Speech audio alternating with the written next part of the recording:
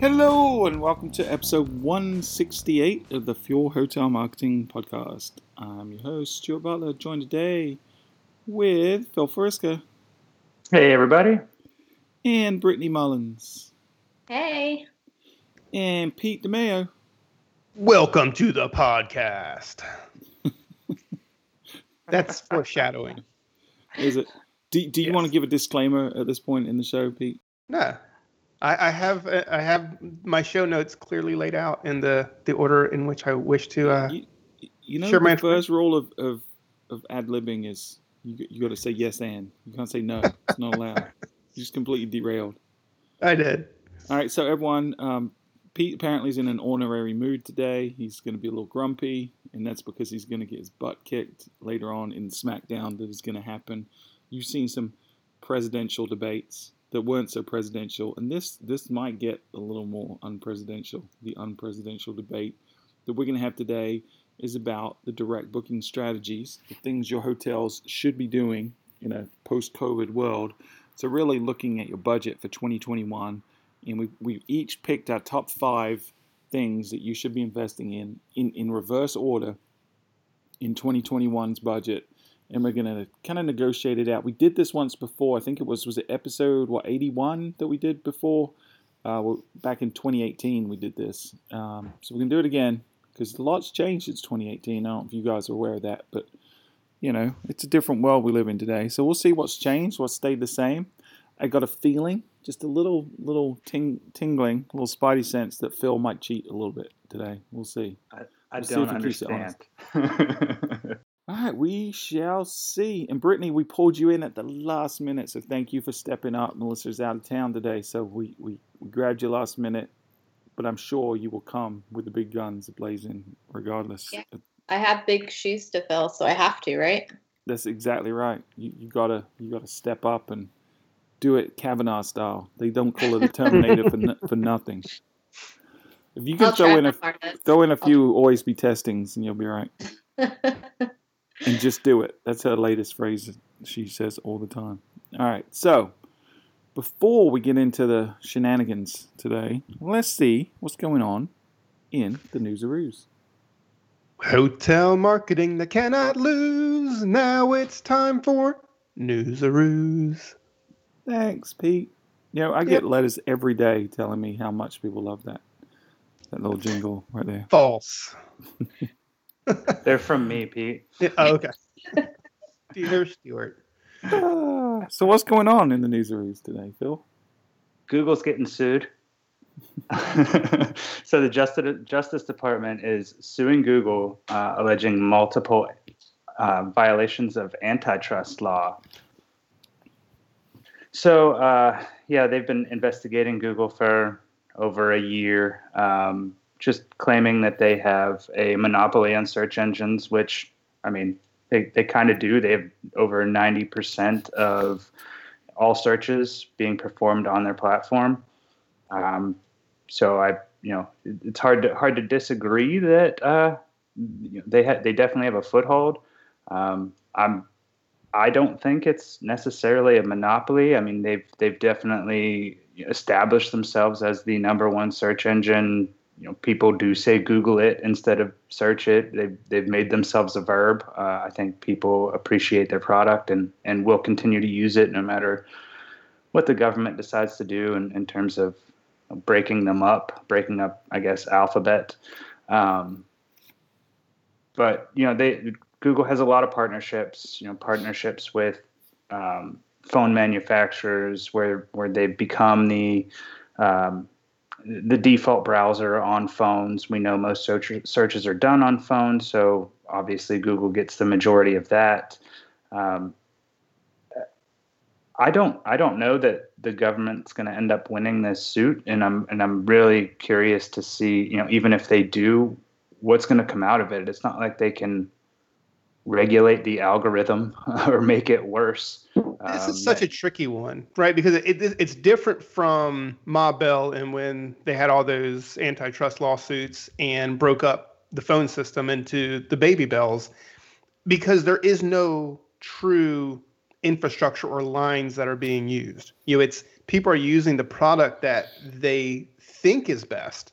And I think there's a lot of manipulation on Google's side. I do not think that they're innocent in this by any means.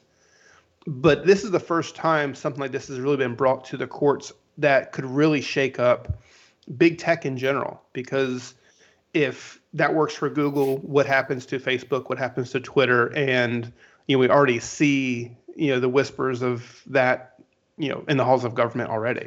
Sure, and I think no matter what they do, Google's going to find a way around this, as big giant conglomerates always do. They're not just going to get broken up and say, oh well, there it goes. I mean, they're going to find their loopholes. And it's not something that's happened overnight, right? There's a reason that Google already created Alphabet and spun different sections of the company into separate entities. They know this was coming. The government, in fact, did an investigation 7 or 8 years ago now, similar, and ultimately decided not to file any actual lawsuit. Now, this one's going to be in the courts for a long, long time. This is going to be years at a minimum, and we'll probably end up debating semantics of the Sherman Act in the Supreme Court a couple of years from now. But it's tough because Google, do they have the large majority of market share? Sure they do. Do they pay for some of that, right? So is there potentially, could you argue that they are in collusion with Apple to get the mobile share? Well, some people would argue that they are, but really they're paying fair market value for it, and there's nothing stopping Bing from striking a similar deal. So I don't know that they're going to win in that regard. The tricky thing is in the US is to prove that there's some kind of competitive advantage or something that is monopolistic. They really need to prove that there's someone being adversely affected. The consumer has to be proven to be at a disadvantage because of it. And I think that's going to be almost impossible to prove from a search engine perspective, because really the stickiness of Google is not great. Like, it's a very fragile monopoly, because tomorrow there could be devastating headlines about Google doing nefarious things, and everyone could decide overnight to switch to Bing or Yahoo or some other search engine. So it's a very fragile monopoly on the search engine perspective. I think where they probably got more concern is the other consumer for Google, which is the advertiser. And I think we've all talked, I know we have on the show several times, about Google is really that big 800-pound gorilla that everyone else is scared of, that has this monopoly that's probably going to put Expedia and Booking.com out of business if they can, and that we all need to be really wary of. And so I don't know where this is going to end up, but I think it's going to be long, it's going to be arduous. Ultimately, Google may end up choosing to separate some things like they already have just to prevent this. But I think, Pete, you're right. I don't think this is the last lawsuit, although I don't think Twitter's going to be targeted, because I don't think anyone could argue they have any kind of monopoly. But I think folks like Amazon, folks like Facebook could, because Facebook owns, Instagram and a bunch of other stuff. So we'll see what happens. But it's not going to affect your day-to-day, in the next 6 to 12 months. It's certainly not. But it's something we need to keep an eye on. That is the truth. Mm-hmm. All right. All righty. So are we ready to roll up our sleeves? Yes. So here now, we go. Pete, do you want to do your disclaimer now? I do. So I'm going to introduce the podcast. So this is the 2021 Battle of the Hotel Budgets. Ladies and gentlemen, 2021 is going to be an exciting year, and the battle of the budgets are just starting to heat up. Departments claiming stake to budgets, vendors are jockeying for position, and accounting is demanding those POs. In this episode of the podcast, we're going to pit the Fuligans against one another to pick 5 of the most effective ways to spend your marketing budget, and one that you can absolutely cut. So welcome to the podcast. You can grab a whole seat, but you'll only need the edge.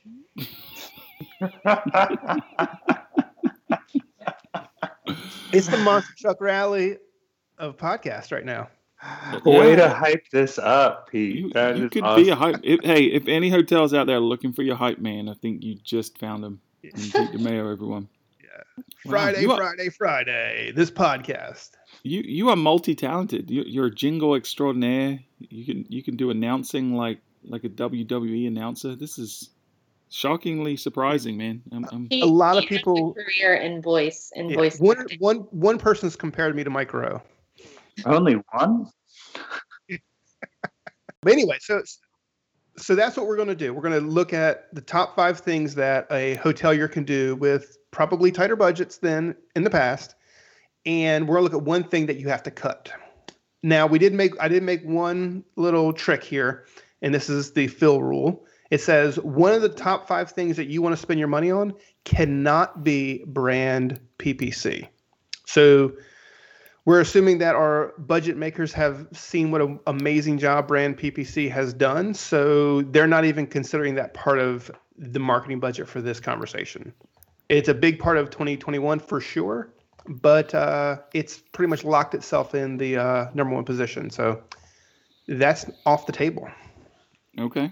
So what we're going to do, this is the format. We're going to start with number 5. We're going to each say what our number 5s are in turn and justify why it's there. Now, if I say my number 5 is a specific thing and someone else has it higher on their list, that person gets to say we're gonna punt on that one. We're gonna talk about that later on because they're gonna argue that it's more important than even the person that thought it was at that position. So if I said, for example, that billboards was at number 5 and Phil had it at number 3, then we would wait until we get to round 3 to start talking about billboards. So how'd you know I had billboards on my list? I mean, that should have been the other given number 1, right? Along with brand that's PPC. true. Billboards. Yeah, right there with print magazines. All right, so kicking off round 1, number 5. So who wants to go first with their number 5? You're first on the list. All right, I am gonna say. You may disagree, you may agree, who knows? But my number 5 is strategic partnerships. That means going out, finding allies, restaurants, attractions, the DMO, local people, local in your area that are all trying to attract people, form a coalition to do some co-ops, to do some cross-promotion, and to do some value adding where you combine the value that you provide with the value they provide and do it all in a way that generates more business for all of you. Boom, number 5 on the list. I love that one. In fact, I love it so much, Stuart, that I have it higher. Ah, son of a gun. Does anyone else have that on their list? I didn't, but that's a really good one, and I'm kind of mad at myself for not including it. There's number 6 on your list? Apparently.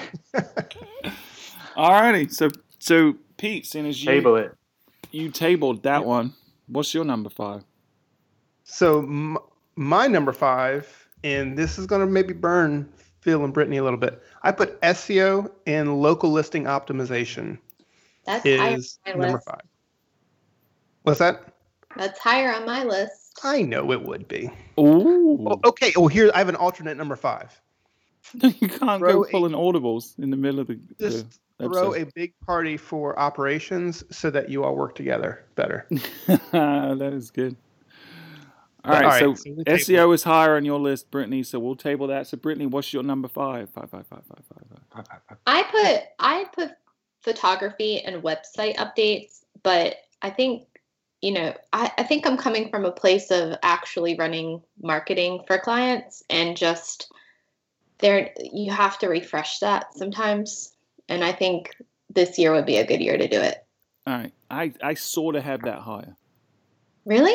Mm-hmm. Okay. Yeah. This is becoming interesting. Yeah. All right. So, Phil, you're the last one with a number 5. 5. All right. I have employing somebody or tasking someone to focus on your first-party data. Ooh. I don't have that on the list. No? Am I the only one with this on the list? I sort of have it higher. Okay.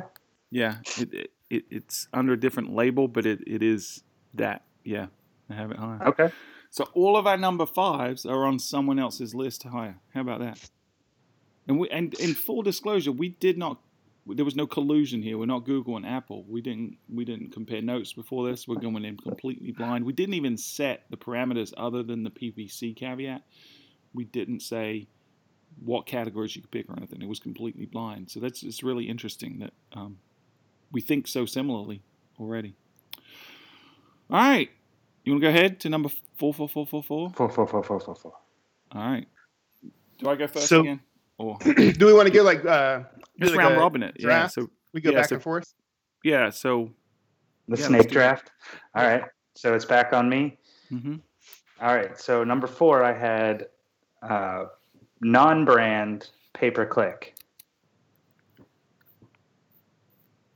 Anybody? That Don't was have that higher on on my my list, but mine's a little more broad because I didn't know the rules before I came on. So Mine's pretty broad as well. But if it's higher on your list, we can table that.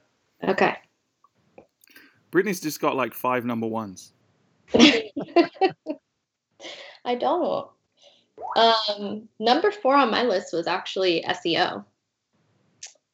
So I'm sure that might be higher on Phil's list. Phil, do you have I SEO on your have- list? I have a specific piece of SEO. I didn't go as broad as simply SEO. Ooh. All right. Well, I think, did Brittany take the square on that one? Yeah, go for it. Yeah, let's Defend talk. your position, Brittany. Tell us why you believe that. Well, I think it's important to keep your website healthy, obviously, so you can maintain your rank on Google. But people are going to be, if you want people to find you and find you not just through brand, but through other non-brand or related keywords that might revolve around your property, I think you have to maintain strong SEO, whether that's through, the FAQ schema, the hotel schema, the content, and just keeping your pages up to date and making sure you're doing those health checks. So I Yeah. kind of did a broad overall view of it because it's all important, but Yeah, I'd agree. Content, I mean, especially the content creation portion and improving your existing content. If you see yourself dropping in rankings for terms that typically used to bring you in a lot of traffic, well, you need to figure out why you're dropping in rankings. Is it overall site health? Is that an issue? Are your competitors just creating better content than what you had? How can you improve your content to be better than the competition, especially in Google's eyes?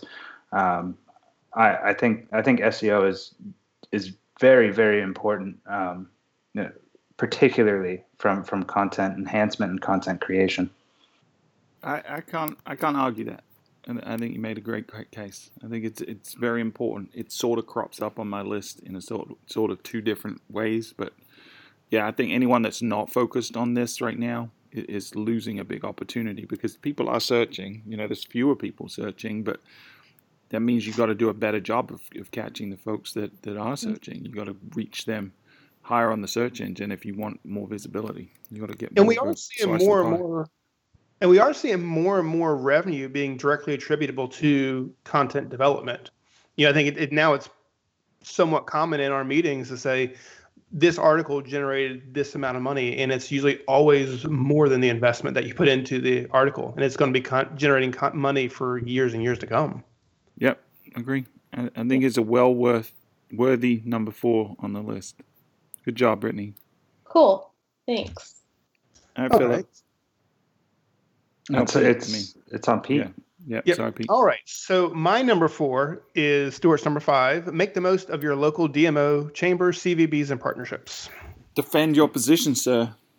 So here's the thing. We see that search is getting more constricted. Less people are searching, and you want to make sure that you are not only being an amazing part of your community, but you're also out there as much as possible. And what we've seen is, through all of the troubles we've had with COVID, is those top of funnel areas such as DMOs, a local chamber, CVBs, those are still getting a good amount of traffic, and the ROAS that we're seeing coming into the hotels from those DMOs is as good or better than it ever has been in the past. And because you cannot afford the broad reach type campaigns that a DMO or a chamber could do. You really want to take advantage of the money that they've spent by kind of partnering along with it, plus all the other good benefits that come along with being a good member of the community and access to that data. This is one of those things where if it was, we talked about this in the past. If there were no Google, if there were no OTAs, how would people find out about you? That's definitely, through partnerships is one of the largest ways people would find out about you. And I think that's the way hotels need to be thinking. And we always say it that people, in a vast majority of cases, people are not coming to your hotel because they want to sleep in your beds. They're coming to your destination, and your hotel is the best choice for them to be at the destination, not necessarily just to be at the hotel. And side note, one of the best things about creating partnerships is getting links back to your website. So, well, yeah, and access to their consumers, right? There's a good chance that anyone that you're partnering with has a database that now you can promote to as well, and that's reciprocated. So if there's a local brewery, a local restaurant, a local DMO, anything, even this sounds crazy. Even if there's other properties in your market that don't really appeal to necessarily the exact same type of guest at the exact same time, or even if they do, pulling your money together to promote the destination right now may be a good idea, because everyone's in destination marketing today. Everyone's got to encourage people to travel. Everyone has to do their part in trying to get recovery to occur in the travel industry by showing people that it's safe to travel responsibly. So maybe form a co-op of 3 or 4 companies, throw some money into a kitty together and build a portal website for your destination, and just have your 4 or 5 properties promoted on it. I think it's something that we've seen to be effective in certain markets that we've done that, and now I think you can really move the needle because everyone else is going to be pulling back on their advertising, so your money will go a little further. So if you pool your money with other folks, you could get a bigger bang for your buck. So that was why I had it on number 5. But yeah, I could. All of mine are really could have easily been interchanged from 5 to 1. I think they're all very closely equally important. When I put these rules together, I was like, okay, I'm gonna make it 5 because top 10 is tricky. And then I found it's actually a lot harder to call down everything that you want to do into just 5 things. Yeah, which is why my number 4 is the following. So. This is where you need to hang on to the edge of your seats, guys. So we're going to go with a super fast, mobile-friendly, ADA-compliant website with a kick-ass CMS that handles all of the technical SEO stuff and seamlessly integrates with a mobile-first booking engine that uses psychology to nudge people through the funnel, reduces friction, and has kick-ass analytics. So that's going to be our number 4. Yeah. So everything? All right. Sounds good.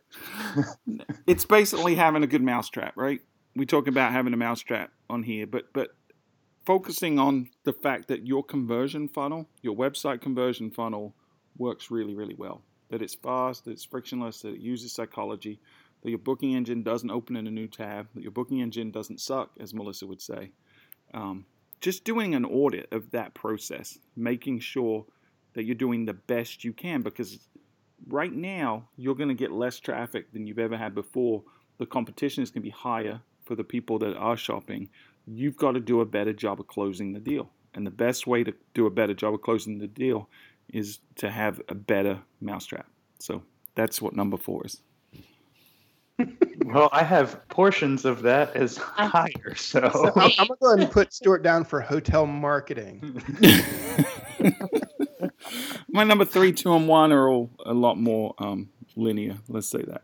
Your 3, 2, and 1 say reference number 4. Phil said he was going to cheat, so I decided I would. Yeah. I would. But everything you say is the gospel. It's awesome. All right. So now we're moving on to number 3. 3. All right. So my number 3 is your CRM, your own data, which I think was it Brittany had that lower? No, that was me. I had that number 5. Yeah. I have CRM a little bit higher. All right. So I will table it. So Pete, what's your number 3? My number 3 is meta search, such as GHA and TripAdvisor. Mm-hmm. Oh, I had that as number 3 too. Woohoo! Virtual high five, Pete. All right. Anybody else have it higher? Nope. I don't have it. Not on my list. All right. Brittany, why do you think that belongs there? Well, I had a little bit more. I also had non-brand PPC, but I think like GHA and TripAdvisor are just avenues that, are becoming bigger and bigger, and we're seeing, some of our clients have more and more success with them. That I think it's a great avenue to spend whatever small budget you have to get big results, even though I know branded PPC isn't on the table, but that's always our number one. But I think these two avenues are a really good way, to drive bookings. Yeah, Yep. that's kind of why I put it there as well. I mean, the way I see it is if someone's at the point where they're looking at your property or are ready to be exposed to your property, you need to make sure you're there in front of the OTAs and your competitors. That's first and foremost, because it's going to be harder and harder to find those guests that we need. We don't want to give them away when they're that close to booking directly at our property. Right. And then the other reason that I have this on here is, and I kind of combine it as meta search. We've seen something really interesting, and Phil, you can chime in on this, but sometimes GHA does better than TripAdvisor. Sometimes, other meta search engines are doing better than any of those two combined. So having one fluid budget that you can move between whatever meta avenue you're going down at the moment makes a lot of sense. And having someone on your team who's looking at that and not just set and forget it type mentality, I think is important for 2021. Very, very good point, Pete. Having fluidity of budget between these any paid platform. Now, obviously, you want to have a presence on all because you don't want to just be giving up every booking to an OTA through any specific platform. But being able to have a budget for paid media, or just if you want to refine it even more, meta search, like you said, if you can shift. If GHA is the one that's performing really, really well for you, especially this month, well, maybe you can pull some out of TripAdvisor, put it to GHA, vice versa, or to Kayak or to Trivago, whatever is really getting you the best return on your ad spend is where you need to be shifting your budget, and you need to be able to be fluid with that. Yeah, it's a good one. I had it at 5B on my list, so it was Not a quite consideration. It didn't quite make 5. It was 5B. But yeah, I mean, obviously it's something that's grown in terms of its effectiveness over the last several years. We've been talking about it for a long time. I still think there's a massive barrier to entry for a lot of small properties, though. I think a lot of people stay away from it because they don't know how to get on those channels. I think that's Google hasn't made that easy. They're trying to make it easier. TripAdvisor certainly hasn't made it easy, and they're trying to. So if it's something you're struggling with but you're curious about, give us a shout, because we can help you. Either we can get you connected, or we can point you in the direction of some folks that can get you connected to these channels. And it doesn't have to be expensive. It doesn't have to break the bank to get on these channels and just run a small test budget to see what kind of ROI you can get. And then you can see if you have the powder to expand that beyond an initial test. But yeah, just give us a shout if you're interested in Meta, because I think it is something that in 2020 and 2021, everyone should be participating in. So info@fueltravel.com is that email address if you're interested in us helping you, point you in the right direction with meta search. info@fueltravel.com. All right. So that crosses off me and Brittany. Phil, what's your number 3? Number 3 is switch to a better booking engine. I had that higher. Okay. Wow, she is channeling her inner Melissa today. You've got to say that other booking engines suck, though. Then you can really take the crown. Other booking engines suck. And then you have to play the clarinet. Yeah. I don't do those things. All right. So should I go to my number 2 then? Yeah. Yeah. Let's go right into number 2. All right. 2. My number 2 was, this was my specific SEO piece, page speed improvements. I I don't hate it, man. I don't hate it. I think it's a really smart thing to point out. Yeah, go for it. So we did an entire episode on this with Google pushing their core web vitals as a new ranking factor that they're really going to be focusing on, especially in the upcoming year. This is going to be a make or break for many of you out there who have very similar content to your competitors. It's really, really hard when everybody has really good content, how Google wants to determine who outranks who. This is going to be the kicker.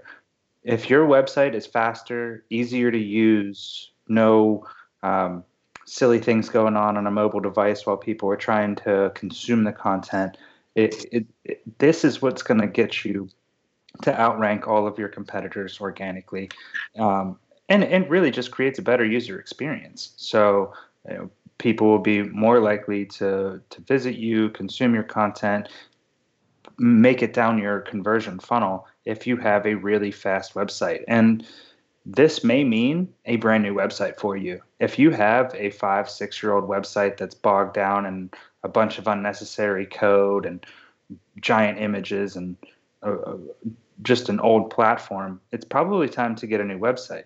So maybe that's your big budget for 2021 is a new website for your hotel. But if you have a fairly new website and it's just really slow because you haven't put effort into this or money into this yet, it's probably time for significant page speed improvements, because it will become so important.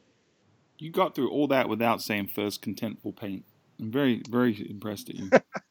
If you want to hear about First Contentful Paint or the largest Contentful Paint, you can go listen to my entire droning episode about core web vitals and page speed improvements.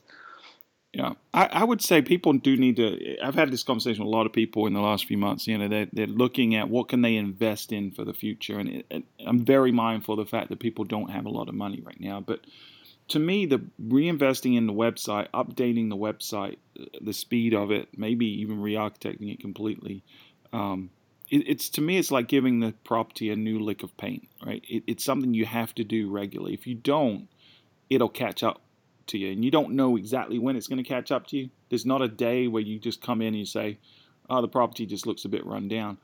It's a gradual step-by-step thing, and you might not notice it if you're not paying attention, but one day you're going to come in and that website's just not going to be cutting it anymore, and your competition's going to be above you. So I think it's a worthy addition to the list, Bill, for sure. Well, thank you. Shouldn't have been that high, but it is still a worthy addition. See, I wasn't just going to throw SEO out there, but being I at least have Brittany on my side here, being the resident SEOs in the air, it deserved to be really high on my list. That's right. I mean, I love it. I love that you're specific, because I do think that, SEO is this homogenous kind of broad term that doesn't really mean a whole lot of specific to a lot of people, right? So the fact that you're really focused on that one thing, it's good, because if people are focused on it, that's where their energy will go, and that's what will get done. So I definitely think focusing on your page speed in the next few months is a good exercise or a good use of your time. All right, so Pete, what's your number? Well, it's Brittany's turn. Brittany's turn. Sorry. This is where I had a mobile first booking engine. All right, let's talk booking engine. Does anybody have it higher than that? No, it was bundled in my number 4. So yeah, we know. I mean, I really feel like this one's pretty self-explanatory. In a mobile world, I think it's so frustrating to look for, I feel like, and I'm sure we've done studies on this, but like when you go and look for where you're traveling to or trying to book a hotel website, like there's nothing more frustrating than something not working to the best functionality for your mobile phone. So that's why I put that. And obviously having that smooth, frictionless user experience all the way through. And I know that's just something so important, even when you're running PPC and stuff. If you have a clunky process, it's going to make everything else in your marketing strategy it's going to cause friction with everything else. So that's Yeah. why it was as high up on my list. If you have a poor mobile experience on your booking engine, guess who doesn't? OTAs. So if someone doesn't feel comfortable or doesn't like dealing with your mobile booking experience, they're going to leave you and they're going to book somewhere else because it truly doesn't matter to them if they're getting the same rate. So having that awesome mobile booking experience is going to probably be one of the best things to get you more direct bookings. They won't leave you and go book with an OTA. You've already got them to your site. You've got them through the process. Let them book in a secure, simple manner. And we did an entire episode on this, episode 131. This is the Your Booking Engine Sucks episode. But go back and listen to that if you want, a full recap of what your booking engine needs to have, all of the checkboxes that it needs to check off for you to have the best booking engine for you. And the things that it doesn't need to do, like it doesn't need to look different from your website. It doesn't need to open in a new tab. It doesn't need to suck, as Melissa would say. So it doesn't need to go to a different domain. Yeah. Well, I think that's part of that causes the friction and that's annoying when you're doing anything and it opens in different places or multiple especially pages. On mobile. And we've proven, we have data to back this up where we show that just keeping the booking engine in the same domain, in the same window, looking like your website has a tremendous incremental increase in bookings. And the thing is, when you increase your conversion rate on your booking engine, you're literally improving the performance of every single dollar you spend on every single channel. So it accumulates to something significant. Even if you can improve conversion rate by 1% or 2% or 10%, think about that. That's across every dollar you spend. That hits your bottom line. And it's also not 1 or 2%. I mean, when we rolled out initially the Fuel booking engine in its current iteration, we were seeing 50, 100% increases in conversion rates on mobile devices. Yeah, especially on mobile, yeah. Yeah, it was huge. Yeah, so I mean, a good exercise would be to go and look at your Google Analytics or Omniture or Adobe Analytics, whatever you look at for your analytics system, and just go look at what your conversion rate is on desktop and then compare it to what it is on mobile. And then look at what percentage of your overall traffic is on mobile versus desktop, and then compare that to your overall bookings and revenue on mobile and desktop. Just look at those. If there's a big discrepancy there, you have a problem with your booking engine. Because in 2020, we don't see that. In our clients, we don't see the discrepancy. There's a slight decrease, but it's not significant enough. If your traffic is majority mobile now, your bookings should be majority mobile. If they're not, either you're a super high-end property, which tend to skew more desktop, or you're doing something very, very wrong. But even with higher-end properties, it's second nature for people to make purchases on their phone. And we're seeing like 80+% a lot of times of mobile visits to a website. And like you said, well beyond the majority of bookings on a mobile device, even higher if you factor in those few weird people who are still using tablets. Yeah. So, here it is. Apple just came out with new iPads. Are you kidding me? Yeah. Well, ricochet shot against tablet users right there, but okay. Well, that kind of leads me into, I guess, my second one is the same as both tablet optimization. It was site improvements and focusing on, I'm calling them Gen 2 mobile first sites. So we really haven't talked about site redesigns in a while, but I feel like if you have a mobile first site, again, I'm just echoing what you guys have already said, that's not good enough anymore. We really need to be looking at that second generation of what a mobile first site should be. Looking more in the app-like direction, making it incredibly seamless, remembering what people are looking for, making it personalized, and getting it as close as possible to the Amazon.com experience that a lot of people are just expecting now that they've used it for so long. And Pete, you said app-like. Shouldn't they just get an app? If they're staying at the property, yes. But if you're shopping for a property, I don't know that. Yeah, you're You right. should, Well, right? I mean, think it's maybe the not the point. first time, but keep in mind that people shop for a property multiple times, and Yeah. I would say you absolutely need a mobile app if you're going to have someone stay with you more than once. Yeah. And I was 'Cause struggling with that, but And we're seeing a lot of direct bookings coming through mobile apps for the folks that have had it for more than a year. I think over time it could become a tremendous direct booking channel and one that really has a massive advantage because it means that people aren't going to Google, they're not getting exposed to the OTAs. They're booking direct with you because they're coming straight to your mobile app. So just the way we go to our banking mobile app or Amazon's mobile app or Uber Eats mobile app, coming to a hotel's mobile app, I think for leisure travelers and business travelers, I think it's going to continue to be more and more effective. We're already seeing tremendous data in ours, and I think it's only going to increase. We have one group of 10 properties book over $500,000 in direct revenue last year, room revenue last year. So Yeah, it definitely people is vacation. worth it. People vacation in the same spots. People take their business trips in the same cities.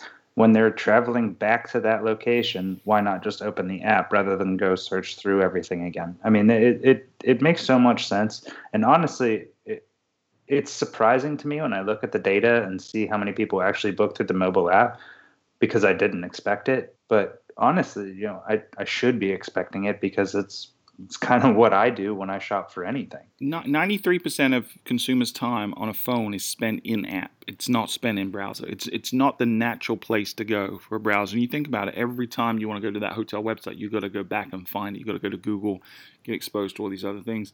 A native mobile app, space isn't such a problem anymore. People are willing to keep apps forever, especially with the new library feature on the new iOS devices. People don't delete their apps, and they do come back and they do book. So I think even though mobile app isn't on anyone's list, we spent a lot of time talking about it because it's a really important investment this year. So what is on your number 2 list, Stuart? Ooh, my number 2 is content.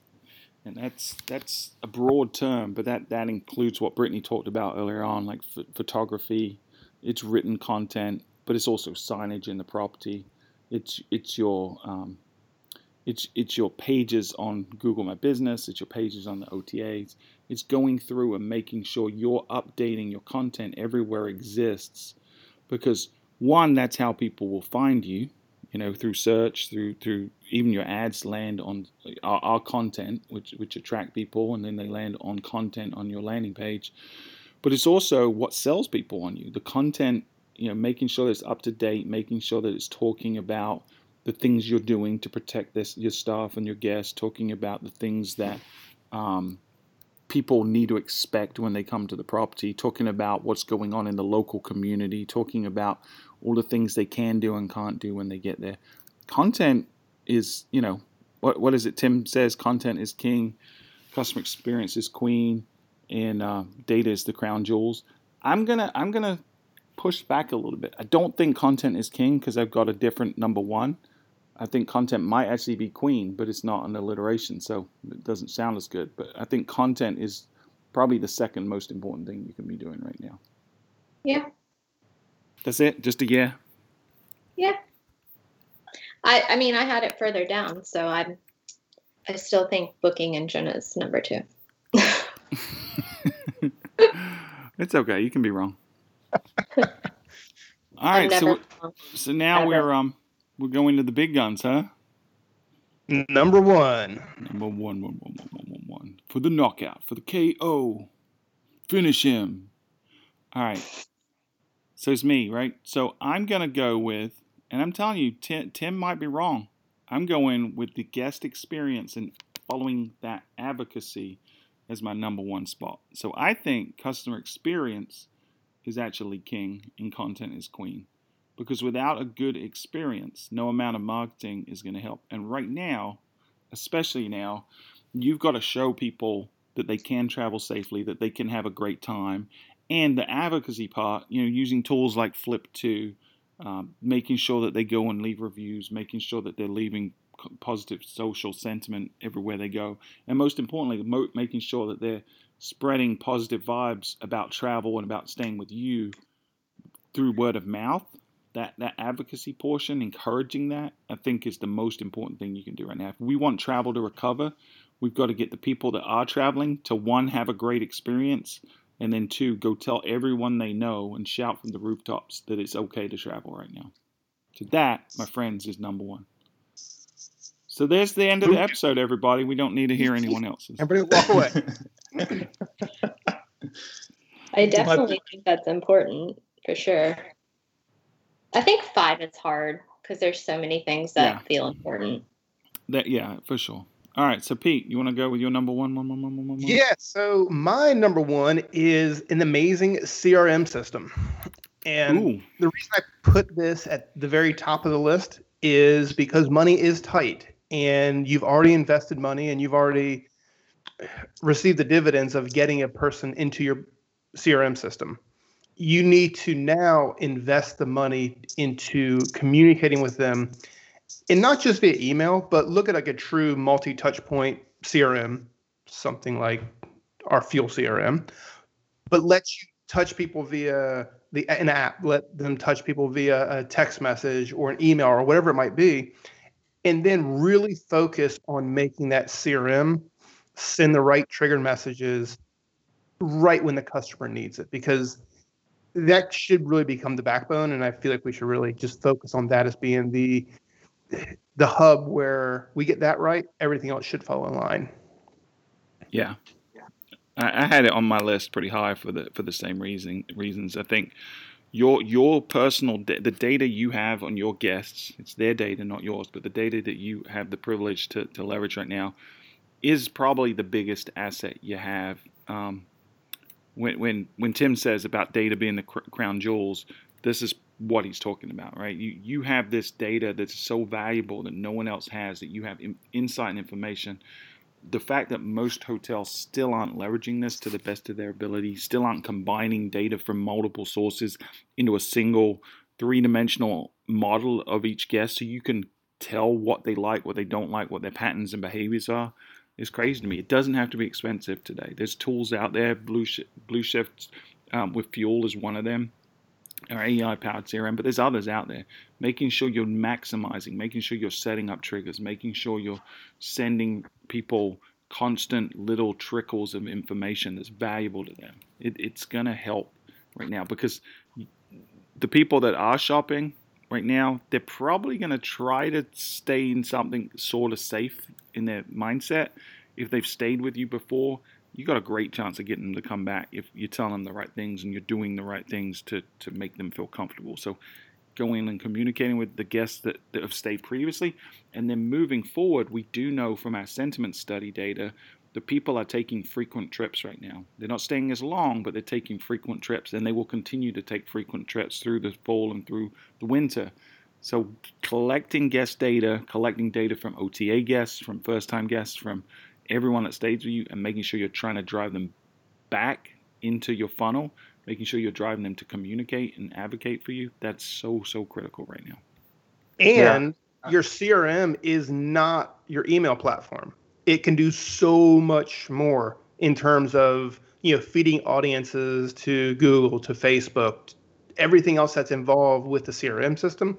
Your email is a component of it, but it's the AI and the machine learning within the CRM that determines how you need to connect with each individual person as a person, not as a number on your database. Yeah, I had this on my list a little bit lower, but not that any of them are unimportant.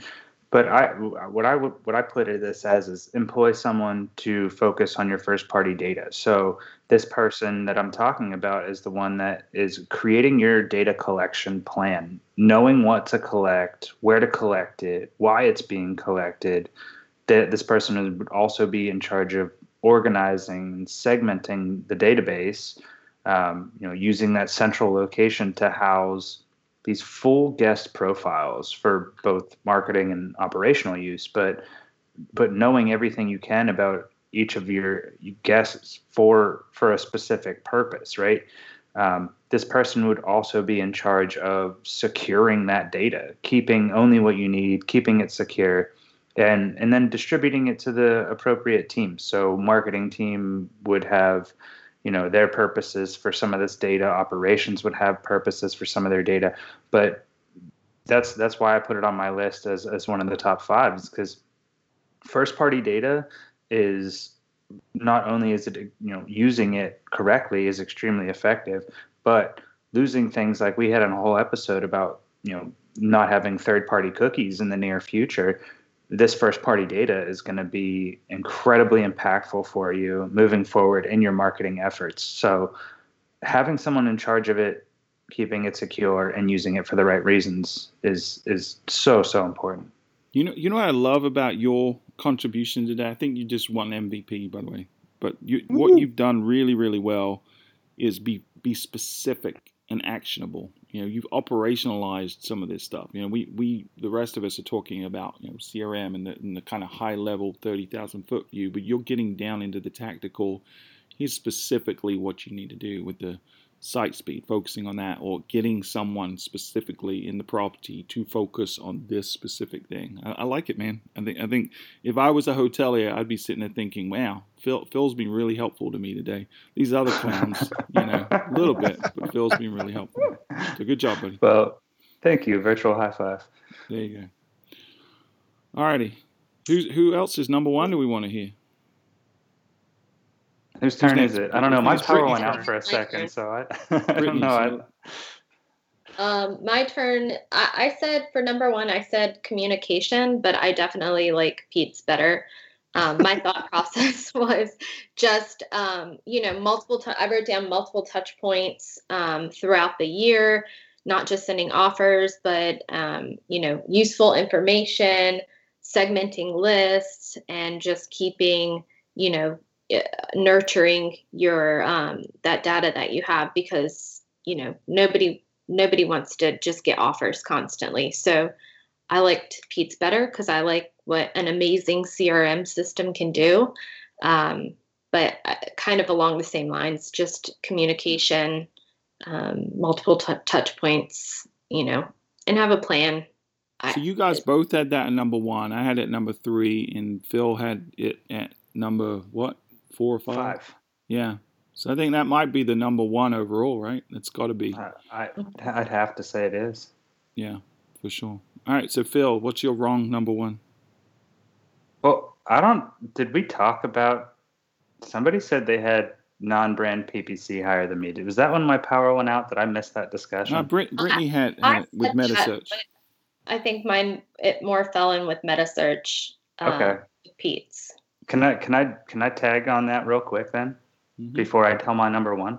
Sure. So your non-brand PPC, and I'm not necessarily just referring to Google. You can test PPC on other platforms, like particularly if you have a very very visually stunning property, doing something like Pinterest PPC, trying that out.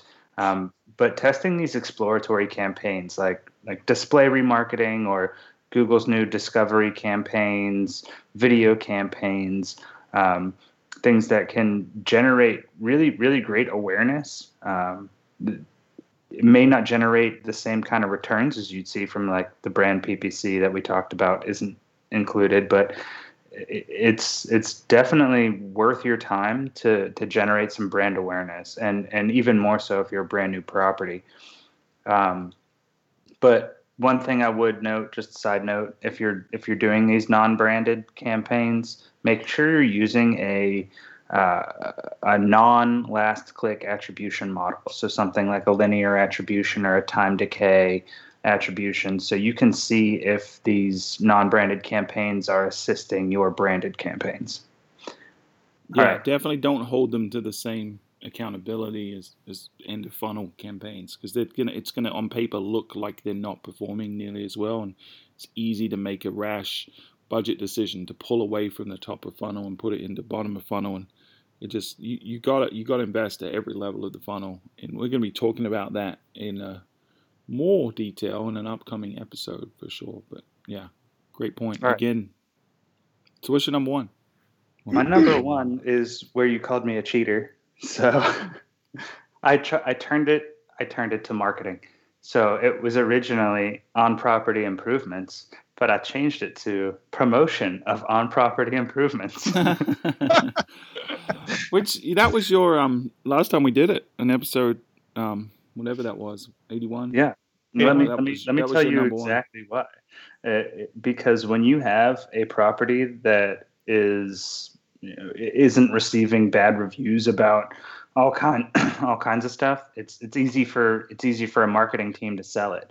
If you're doing the right things on property, marketing becomes much easier. So all the things we're saying you should be budgeting for, well, your budget goes a lot farther if you have a better product to sell. So one thing I would recommend is, just read your online reviews and find out where the shortcomings are with your property. What are people complaining about? Is it cleanliness? Is it rude staff? Is it whatever? Just figure out where your shortcoming is and fix it. And then after it's fixed, go to your reviewers who left those bad reviews, reply to them, tell them, we've taken steps to fix X, Y, and Z. Next time you stay with us, this will no longer be a problem. That also, not only does it make the person who left the bad review probably feel, maybe a little bit better, all those people reading reviews then know that you've taken care of a situation. And I would say, lastly, I think someone mentioned photography earlier. If it's like a renovation type thing that you've done to improve your property, take photographs of it. Upload new photographs to your Google My Business, to your TripAdvisor, to all of your OTA listings.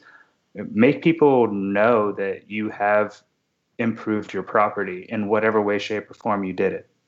Yeah. So I think that overlaps a lot with what I was trying to articulate with the guest experience and the advocacy, because you're right. Marketing in general shines a light and amplifies what you have, whether that's good, bad, or ugly. And so it's obviously a lot easier to market something that has positive sentiment.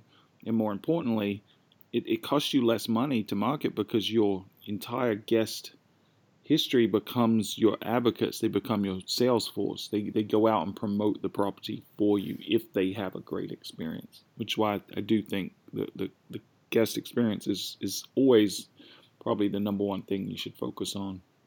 Every team member in every department should always focus on the guest experience. If you do that right, the rest of it is a lot easier. All right, can we move to the chopping block?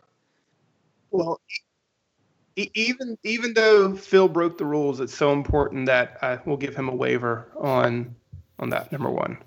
Appreciate it, Pete. I'd set the precedent and broke the rules at number 4, so I think we're okay. Yeah, Stuart's number 4 was everything, so just do everything. So we're going on to the second phase. It's just one of these. So it's what would you chop? What's on the block to get chopped from your marketing budget? What can you reduce or eliminate completely from your budget in 2021? So who wants to go first on this? I got a feeling there might be some overlap. I'll kick it off. All right. So number one thing I would say, if you're deciding where to spend your money, the one thing you cut off, like ads on Facebook. There are definitely more important things, which we just mentioned a ton of them, that you should be focusing on and using, spending your money on. And there's really free, great ways to build your social following. You don't need to be spending money on it. You can chop that. And once you get a like, do you have to pay again to get that customer to see your stuff in the future anyway? Right. Good point. That's a good one. Right. Yeah, that is a good one. I would say even before now, you shouldn't be spending a ton of money on likes. There's actually a negative impact when you look at it because of how the Facebook algorithm works. The bigger your database, the harder it is to get exposure to the people because it looks at percentages, and the more people you pay to join your list that aren't as qualified as the people that came before, their percentage chance of engaging with you reduces. So over time, you get a less fanatical list, which by definition doesn't engage as well, which means fewer people are going to end up seeing your stuff. So it can actually hurt you to have a bigger page. Melissa's not here, so I'm throwing a caveat in for her. Melissa, caveat. I would not say this if you are a brand new hotel, brand new property. You may need to build a social following in whatever way possible, and like ads might be that way.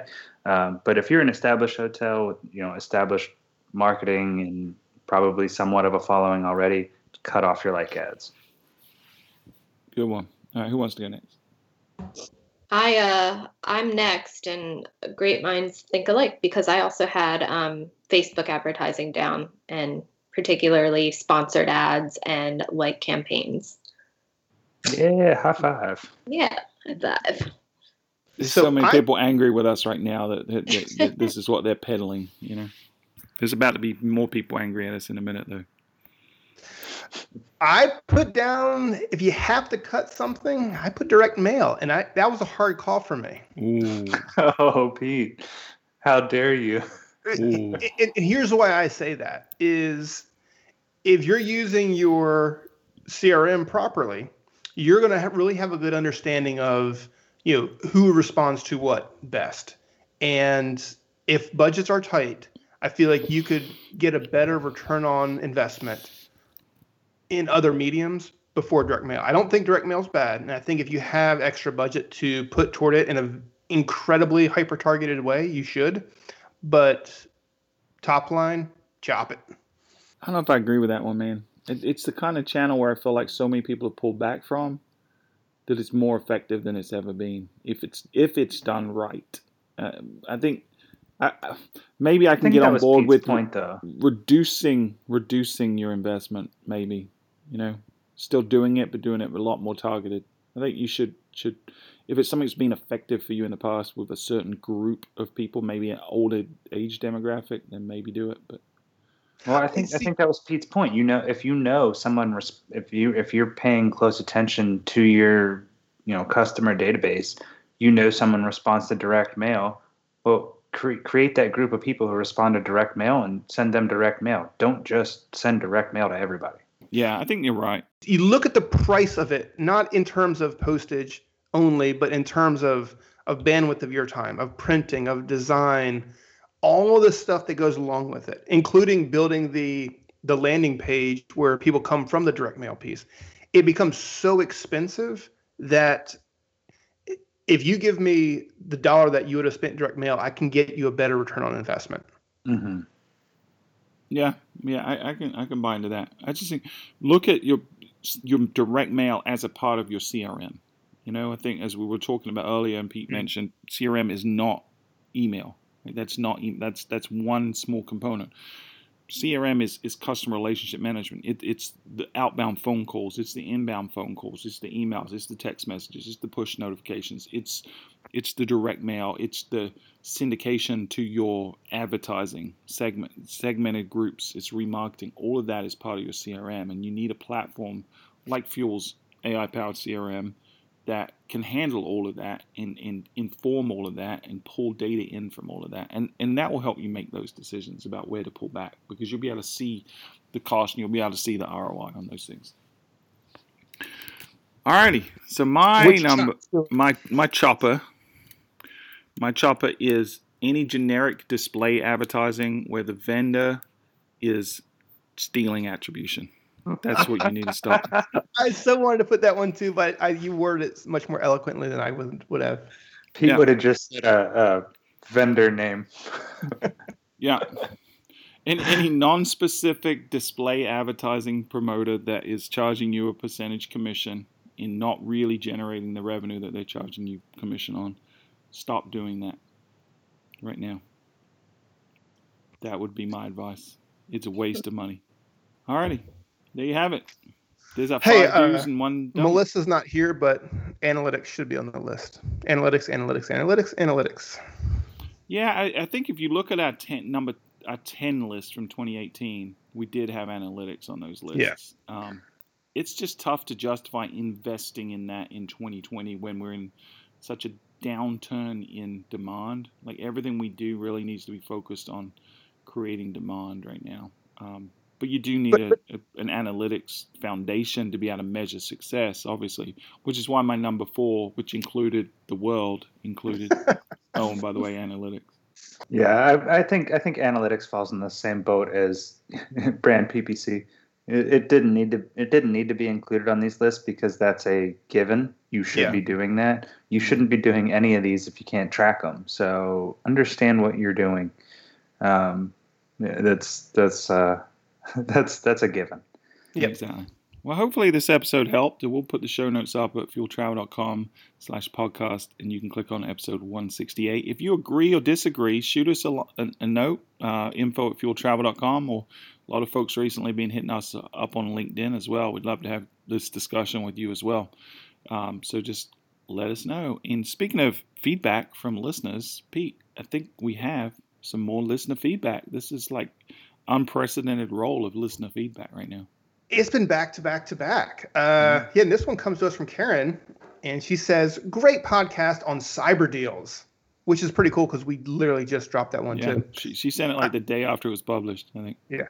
She says, "I'm furiously putting new deals together with your advice. If you have passes for cyber high tech, would love to go as a listener of the Fuel Travel Marketing Podcast." So Karen, we have you covered as a listener of the podcast, and anyone else that's listening right now. You can't delay though.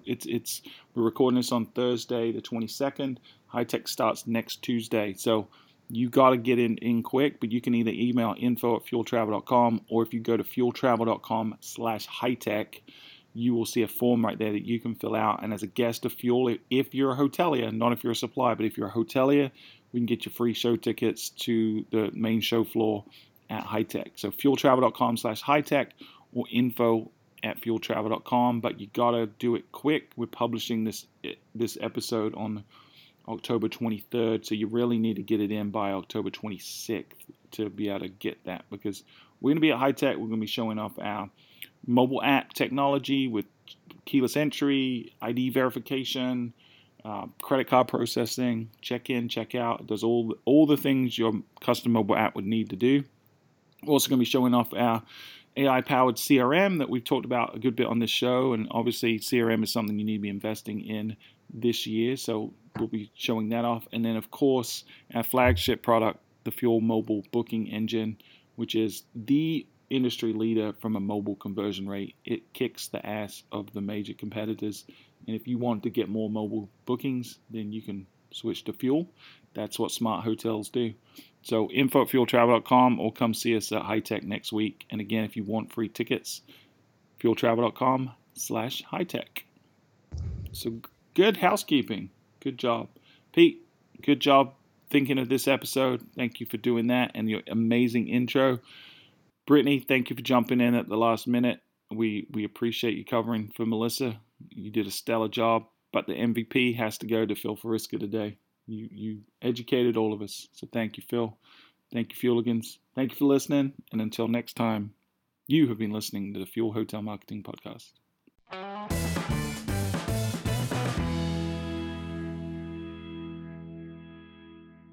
He's living the dream.